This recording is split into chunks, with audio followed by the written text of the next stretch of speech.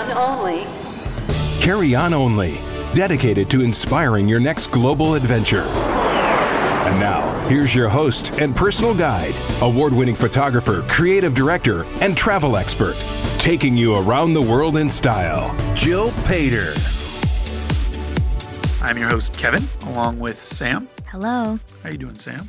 I'm doing great. Just hanging in there? Yeah, how are you? Ready to do a little traveling? I am so ready. Awesome. Travel and Style is sponsored by Calpac. We are here today with our travel expert, Jill Pater. Hello, Jill. How are you? I'm doing well, thanks. Awesome. So if I have it correct here, you're going to be taking us to London today. I am. Foggy London town. I knew you were going to do that. I was waiting. I had to do it. Foggy London town. Probably my favorite city in the world. I'm No very kidding. excited. Yes. I feel like you've been to a ton of cities. I This have. is your favorite. This is one of my favorites. Yeah. One of my Preface it a little favorite. bit. You know? Yeah. Okay, good. Awesome. London So, and Cape Town, I would say. okay, let's dive into it. Why is it one of your favorite cities? I think because it's so diverse, you never get bored in London. I lived there for 5 years, and every day I would walk down the same street to go to school or get transportation to where I was working. And every day you notice a new shop or a new art gallery or museum or something opening up. I mean, it's such a dynamic city. There's so much to do, and it has such a diverse population living there. When you mention like there's always a new place, new shop opening up, does that mean that it's like gentrified, or you mean it's just like little boutiques here and there? Yeah, I'm trying to imagine. Yeah, I mean, it is a very gentrified city by all means, but just new things kind of changing and happening. Certainly, like their culinary scene has grown leaps and bounds over the last decade. And so always like great new restaurants to try. And just the cross section of people. London is kind of the center of the world. It's like the hub for European travel. And it brings, I feel like, the best of all worlds. That's wonderful. Do you find that, I mean, is it easier at all to be in London because, everyone speaks English and it's kind of like, the States? Definitely, like as compared to, say, Paris, which is also a great city, similar weather. Definitely easier because it is English speaking. Right. And, London's just bigger. You kind of have more going on there. So I think it gets more tourism, I would say, than Paris does. You just have a bigger cross-section of people. So you lived there for 5 years, correct? Was that for work, for personal, for fun? Yes, I went to graduate school there and then worked and stayed on for a few years before moving back to the States. And I still go back every once in a while. I teach, I guest lecture there and teach workshops in photography. So I guess is London one of your favorite cities just because you're so familiar with it, or is it great for work, for shooting, for architecture, for culinary? I would say it has always been, I think, from my first time ever visiting London. I think for me, it's such an appeal to the senses. It has some of the best art galleries in the world. It has great theater, an amazing music scene. And it's just, I love walking the city, going to new restaurants. I have lots of friends that live there. So it's just, for me, it's hard to even separate it anymore. And I also do love teaching my guest lecture and teach there too. I mean, before you went to graduate school there, had you visited London before? I had. I'd interned there in college and then, and then was you're like, dying I'm to going get back for a reason. Yeah. Yeah, that's really wonderful. You became a local basically within the 5 years, and then you go back and you discover something new every time you go. Yes, and every time it changes so much. So your local knowledge is good for like the main things, but it's almost a new city every time. Yeah. Do you go to different cities? Like, do you find is it difficult to get around London? I feel like people talk about the transportation there. There's trains and, is it a challenge at all getting around the city? UK has like some of the best public transportation in the world, particularly London. Like the Tube, their metro is so comprehensive. It gets you to every part of the city. They have a great bus system that's basically 24 hours a day. It's very easy. When I think of London, I think of buses for sure. Yeah. The double-decker buses. Yes. Taxis, Ubers. You have every possible form. It sounds like LA needs to take a note from on public transportation from for London. sure, Oh my for gosh. sure. And then it's easy to take trains and not only trains throughout the country, but also it's a huge hub for like cheap air flights throughout Europe. Throughout the year, would you say, or what's the best time of the year to go? Really, anytime. London doesn't get crazy cold. Okay. I mean, there's usually like 1 or 2 weeks out of the year where, like for most people, it's not super comfortable, but it never gets like Midwestern cold. I'm from Wisconsin, Right. so it never gets that cold.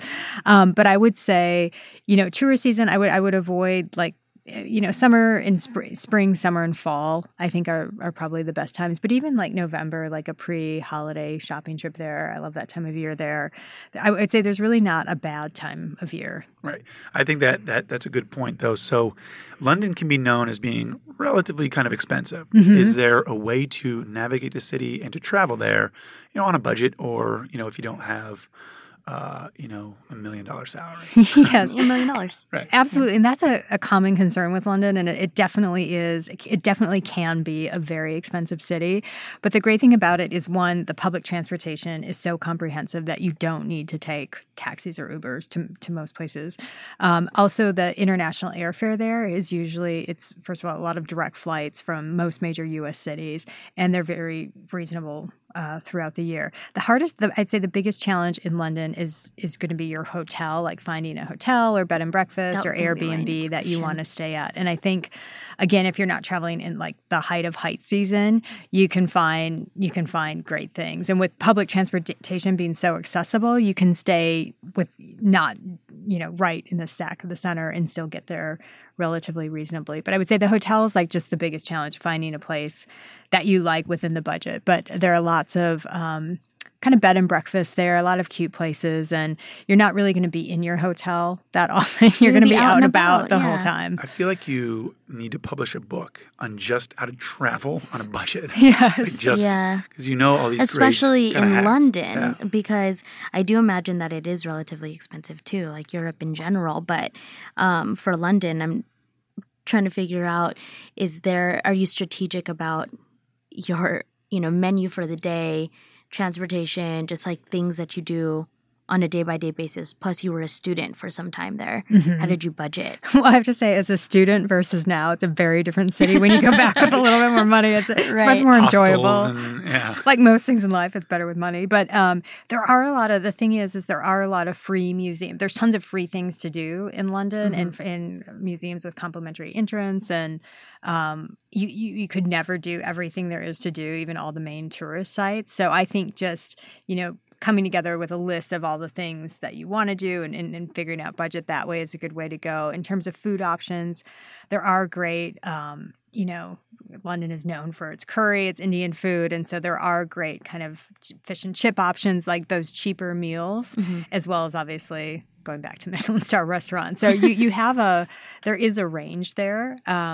And, it's always hard in the city because you're attracted to different things. I think the other thing there are the arts. They have amazing, opera, ballet, theater. Yes. That's well known for. So the challenge isn't that any of these individual things are so expensive. It's that when you pack them into one day, it kind of adds up because you want to do and see everything. But it can be very budget friendly if you plan around it. If you get the hotel, you get a good deal on the flight, and then public transportation will get you around to most places. It's usually just the extras that end up being Cost. But you got to have some extras. Yeah, of You, course. you need the little sprinkle in the extras. Yes. So for somebody visiting for their very first time, what are the top 3 things they have to do? That's a tough one because I think it really depends on your interests. Like for me, art is, number one. I love the Tate Modern. I love the National Galleries there are amazing. Buckingham Palace, if it's open while you're there, Oh, yeah. is a big one. But it kind of depends on your different tastes. If you're into the music scene, there's like thousands of options Oh my for gosh, that. yeah. If you like to shop and go to boutiques, you have that as an option. It has beautiful parks. It's just hard. The London Eye, some people like the more touristy things like London Eye. Tour of Parliament, if you can get one, is amazing. The stunning architecture, the history. You just have so much there that you do. That is one recommendation I have when traveling there. Is like you do kind of have to pick and choose things because you will burn out. And I've had friends come and visit, and you will burn out if you try to do it all. You kind of Jam-pack have to everything. pick. Yeah, You just have pick to your- go there for grad school and then teach You there. have to stay and there. he's- But it's funny because even living there, you can't do it all. Like Yeah. I would go to different events and museums and gallery openings and shows and things, and you can never do it all. And that's what makes it such a tantalizing city to be in, Yeah. and always so fun to go back. I think the real question is, since you lived there for an extended period of time, is it soccer or football? Football. Yeah. Americans We're got it wrong. the only ones that Right? call it soccer. I was literally waiting for you for this like question, like, oh, That was what's it. going to be the question? Yeah. It made me forget my question. Sorry. So football is the thing. Football is the way to go. Well, you were saying that, it reminded me how like you could be a native or a local in your own city and still be a tourist in it, and so you're constantly learning new things. Like being in Los Angeles, there's so many places that you don't go to all the time. Like I have a friend who's always lived here and has never been to the Getty Villa. So how are you on discovering new things within London, whether it was during the span of the 5 years or when you come back? Like what brings you to new adventures when you visit? I think I always have an eye on what's going on and, reading like latest openings and watching the shows. And I know what a treat it is to be there. So when I go back, I know I'm there for a limited amount of time and make the most of it. And I usually, the last couple of times, I rent a flat from a friend who lives next to the Barbican Center, which is a performing arts center. So I would literally just go there, and there wasn't a TV in the flat or Wi-Fi. So I literally just go there, and I go to that center every night, and they have what they call return tickets, which are people that don't show up to the show. And So so they're you get cheaper. like discount tickets. Okay. Right. And so that would just be my entertainment, would be like, theater, grand theater performance or music or, whatever was going on. So I think the best you can do is make the most of the time that you have. I loved going to the Royal Ballet when I'm there, checking out new restaurants. And I have friends that live there, and, we kind of strategize and, figure out what we're going to do. You And- call them up and you're like, I'm coming to London. I'm coming to London, yeah. No, they know me well. They all tease me because every weekend I'm there. We're just so used to, like in the U.S., our distances are so great, and there everything is so close. So like, Much Yeah. easier I to called get my around. friend, I'm like, we're going to Cyprus for the weekend, and all these flights are like dirt cheap. Go to Provence for the weekend, or we're going here for the weekend, and From there. yeah, and to people who live there, that's crazy. They would Yeah. never spend that lots of time, but I'm like, we have to do it just because we can. Because So you we're can. going. Yeah. Yeah. So with all the places that you do travel to, right? Is London one of the places that, I know you said it's one of your favorite cities, right?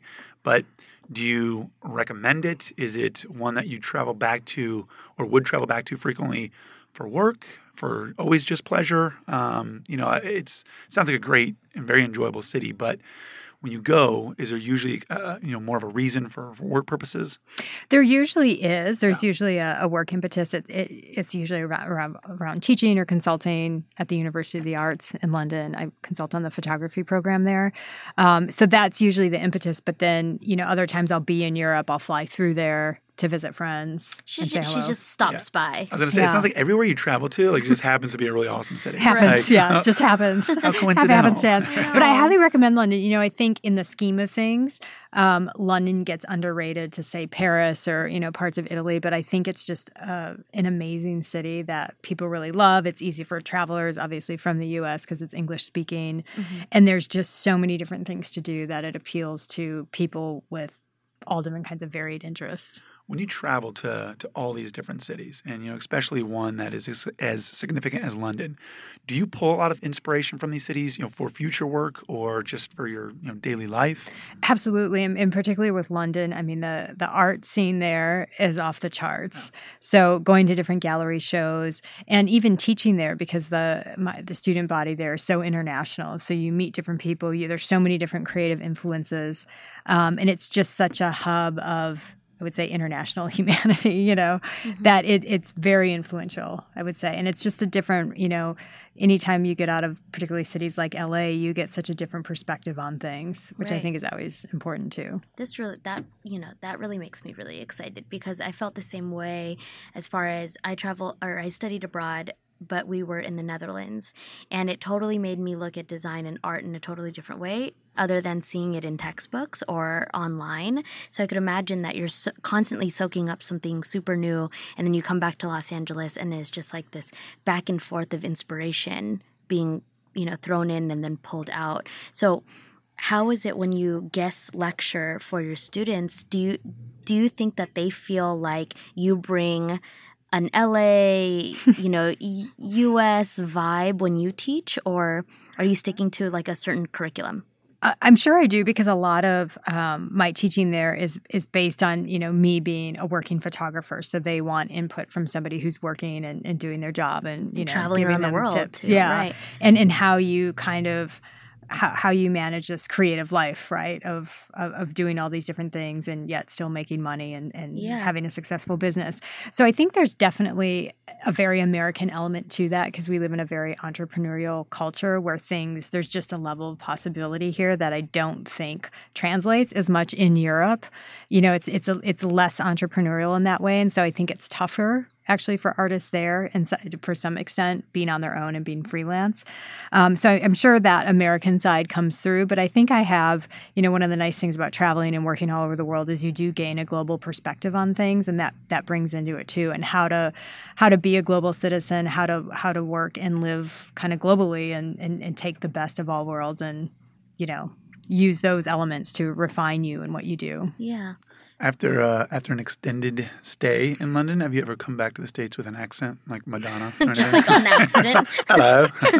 After the 5 years I spent there, you do start to change. When I first went there for graduate school, I felt like such an American because our sentence structure is different. Words that we say like awesome, are not used. And so you do start to form your sentences a little differently so people understand you. So I did have a little bit of that twang, but it went away, within a month after the first time. But now on my trips now, no, I don't do that. Is there anything that still surprises you about London? Because you have been there so frequently, but is there anything that either maybe you look forward to always going back to, or surprises you? I think how different it is. I mean, the one thing about London is because it's constantly changing. It always feels like home, but it's never quite home. And so that the juxtaposition of those two things, I think going back always kind of surprises me, how different it is, how it just doesn't, it refuses to stay kind of the same. And it has become, when I first went back to teach, I hadn't been there for 10 years. So there was a span of time that I hadn't been there. And so the biggest shock then was the change in the culinary scene, because when I was there as a student, it still was, London had, notorious kind of British food was not well rated certainly among its European counterparts. And now London is probably one of the top food cities, if not the top food city in Europe. And so that has expanded their gastropub scene, gourmet British food, which, were not words that you would use like 12 years ago. So that, I think, has been a very positive change. But also the city itself has become more international. People now say it's hard to find a Brit in London, hard to find an English person in London. Right. So those are, I would say, the biggest changes. That's so exciting. I just wanted to go back real quick to something about students. What kind of advice, if you had a piece of advice to any young person that is looking to do what you do, like, photograph but travel around the world, like on a freelance basis? Like, what's the leap of faith they have to take? I think it's a big one with, as with anything. I think it's just finding your passion and finding what works for you, and just starting, putting one foot in front of the other and starting to do it to the extent that you can, and finding ways. I think the biggest thing usually for students revolves around budget, but in life you either tend to have time or money, but rarely both at the same time. So taking advantage of, if in the case of a student, if you have time to do it, and even, I know students that crowdfund their trips and crowdfund, even if it's just your parents. Smart. Even if it's Crowdfund a home? Yeah. Right, real quick. Yeah. Sorry. Especially in London, though. Right. Yeah. Definitely crowdfunding for a home there.